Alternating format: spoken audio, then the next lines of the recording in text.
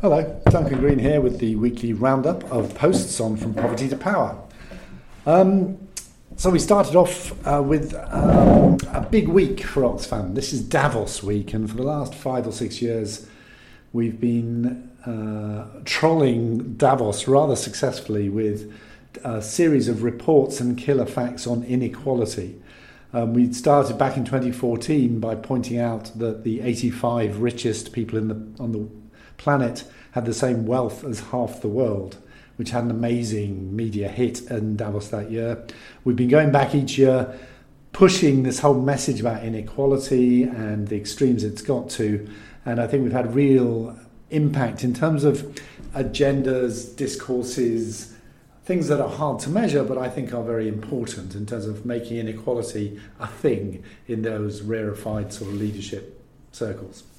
This year we actually focused on feminist economics. Our report, Time to Care, was upfront feminist, no messing about. It had some great killer facts. It calculated that women and girls do 12.5 billion hours a day of unpaid care, and many more hours than that for poverty wages in various very low-paid jobs. The total value of unpaid care is $10.8 trillion a year, 3 times the total tech industry. So the report did not advocate wages for housework. We didn't go there, but we talked about the 4 R's. You need to recognise the unpaid care economy. You need to reduce the burden on women. You need to redistribute between men and women, and you need to represent people in this part of the economy in decision making. And I think, let me just bring up a quote I dug out, which I think would be useful. Hold on a second. Here we go. My favourite non-care economy killer fact from the report. We also did some numbers on just extreme inequality of wealth. If everyone were to sit on their wealth piled up in $100 bills, most of humanity would be sitting on the floor, and a middle-class person in a rich country would be sitting at the height of a chair. The world's 2 richest men would be sitting in outer space. To which the obvious question is, well, is that the best place for them? And I couldn't possibly comment.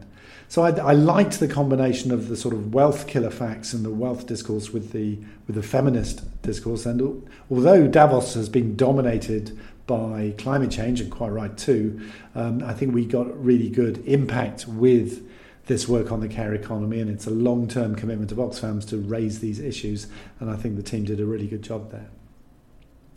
Second up was, what do we know about developmental leadership? So, we talk a lot about structures, politics, power. If you're a Marxist, you talk about classes and class struggle. But what do we know about the leaders, which anybody working in social change, political change, development knows that the success of a particular effort often comes down to brilliant, inspiring leadership, of which we see huge amounts. And so this time, for this blog, I read 4 foundation papers from the Developmental Leadership Programme, which is an Australian-funded exercise that's been going since 2006 and has been digging away at this question of where do leaders come from, what's special about them, and how can they be supported.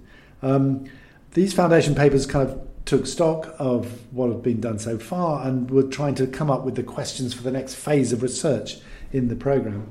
And I noticed some recurring themes. One is structure versus agency. So, classic distinction.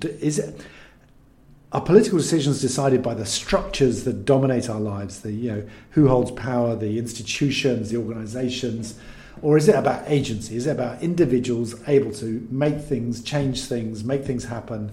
And what is the balance between structure and agency? I think there's a fantastic quote from Karl Marx on this, which I don't think has been bettered, about the relationship between the structural foundations of change and the ability of individuals to make change happen. Men make their own history, but they do not make it as they please. They do not make it under self-selected circumstances, but under circumstances existing already, given and transmitted from the past. The tradition of all dead generations weighs like a nightmare on the brains of the living. How good is that? What a writer. So that question is recurring in this question of developmental leadership, structure versus agency. Another classic is nature versus nurture. Are leaders born or are they made? If they're born, then you should be about trying to spot them, identify them, support them. If they're made, then you could be supporting training, capacity, trying to create new generations of leaders, especially amongst those who are underrepresented in current leadership. So big important questions about the nature versus nurture. There's leaders versus followers. So a focus just on leaders can easily degenerate into a big man sort of theory of history, where if you just understand all the Churchills and Stalins, you can understand history. But actually, in many ways, what's important is who do followers pick? And there's a lovely proverb from Malawi: a leader without followers is just someone taking a walk. So what is the interaction between leaders and followers? How do followers shape leaders? How do leaders shape followers? So trying to understand that dynamic is really important. And then finally, leadership is it's not separate from context. Leadership is intimately dependent on the moment. And no better example than Churchill, who was kind of revered as a war leader. And then as soon as the Second World War was over, he was dumped at the election because he was not seen as a peacetime leader. So what constitutes leadership depends on the moment. And so I thought really interesting stuff coming out of the Developmental Leadership Programme. Next up was a book I read on what are called pockets of effectiveness. And this is the fact that even in really messed up places, fragile, conflict-affected states, you will find often little bits of the state which are actually doing okay. They might be a particular ministry or a particular municipality or region. Different bits actually get on and do reasonably well. And the book, which is called The Politics of Public Sector Performance, edited by Michael Roll, has done a classic academic exercise, which is you kind of identify a bunch of these pockets of effectiveness. Essentially, it's like institutional positive deviance. You're trying to look at the positive outliers on a range of sort of capacity and skills within different bits of state institutions. And they found examples in China, Brazil, Nigeria, Suriname and elsewhere. And then you do case studies, and then you try and identify some common features.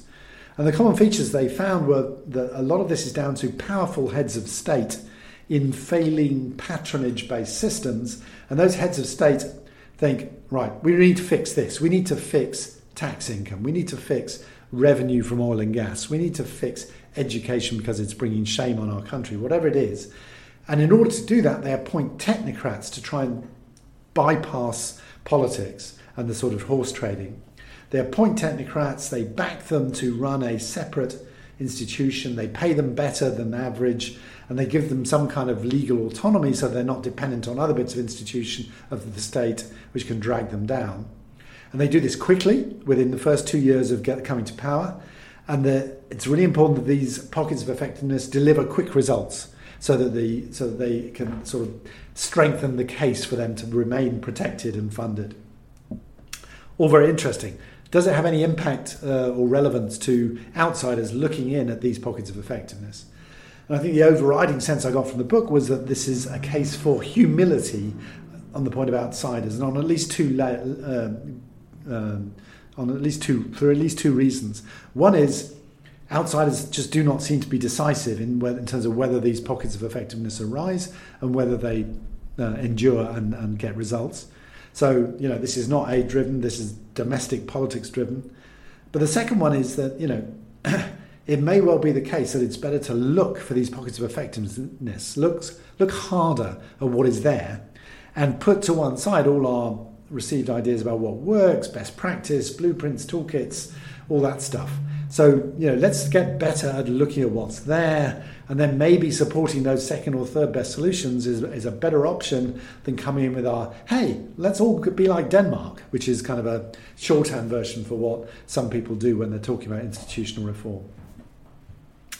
Next up, Kevin Watkins, who's head of Save the Children, also has time for some reason, somehow, I don't know how, to tweet. And he tweeted what he said was his favourite, one of his favourite all-time pieces of writing by Martin Luther King.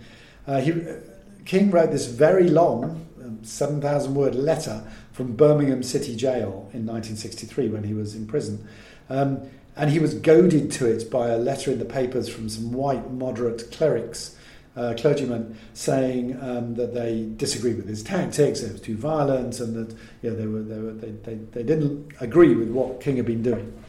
And King, it obviously really annoyed King, and he really took flight in this letter, which was smuggled out and then transcribed and published in all sorts of places in the States.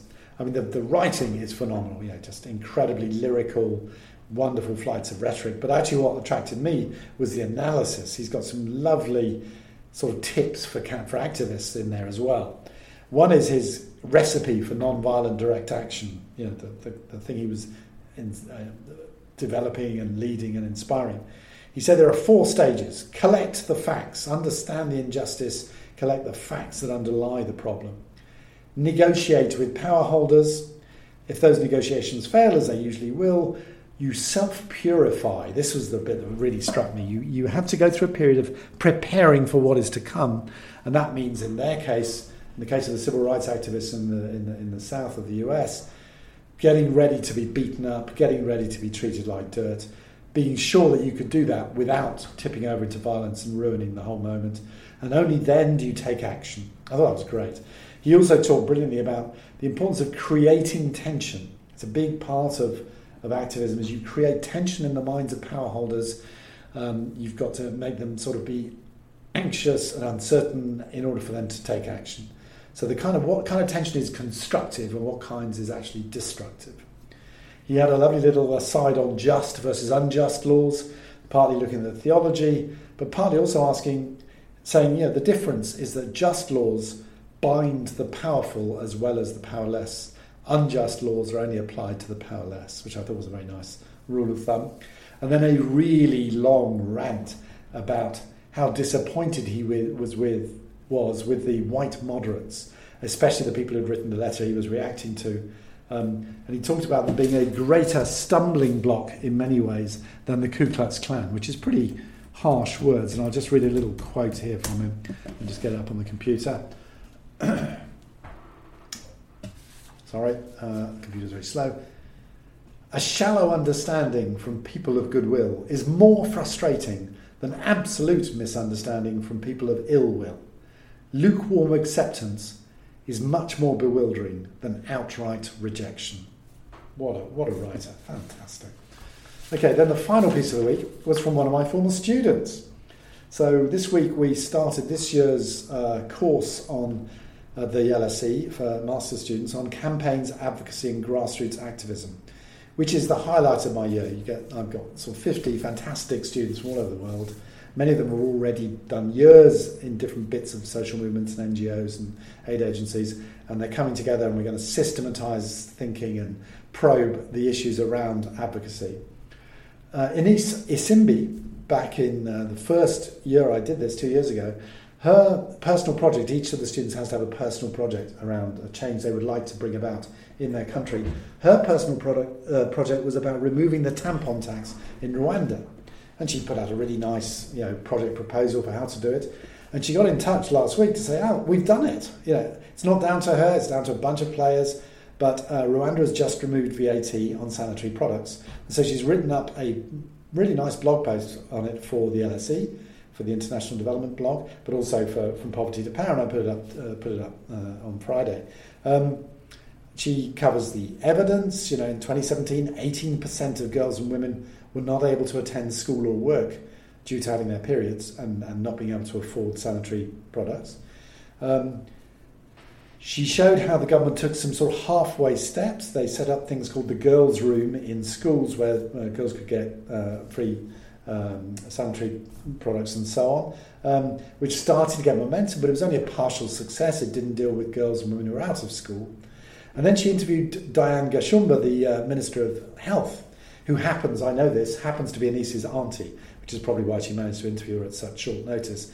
And she did a really interesting case study on how change happens from the inside of the Rwandan government. And the minister said that there are 2 interlocking factors, or at least 2. One is Rwandan youth. There was a big Free the Period campaign run by civil society in Rwanda, but also an unexpected champion. So the Minister of Justice, who's the father of daughters, got behind this and started saying, why aren't we doing this? And then in Rwanda, evidence counts. So the fact that the evidence was so strong on the impact of this and how much it was damaging the economy and keeping kids out of school was very persuasive. So very nice to be able to see how change happens from the inside of a government. Thanks, Anise, for that. And with that, I shall end this week's roundup and have a good weekend.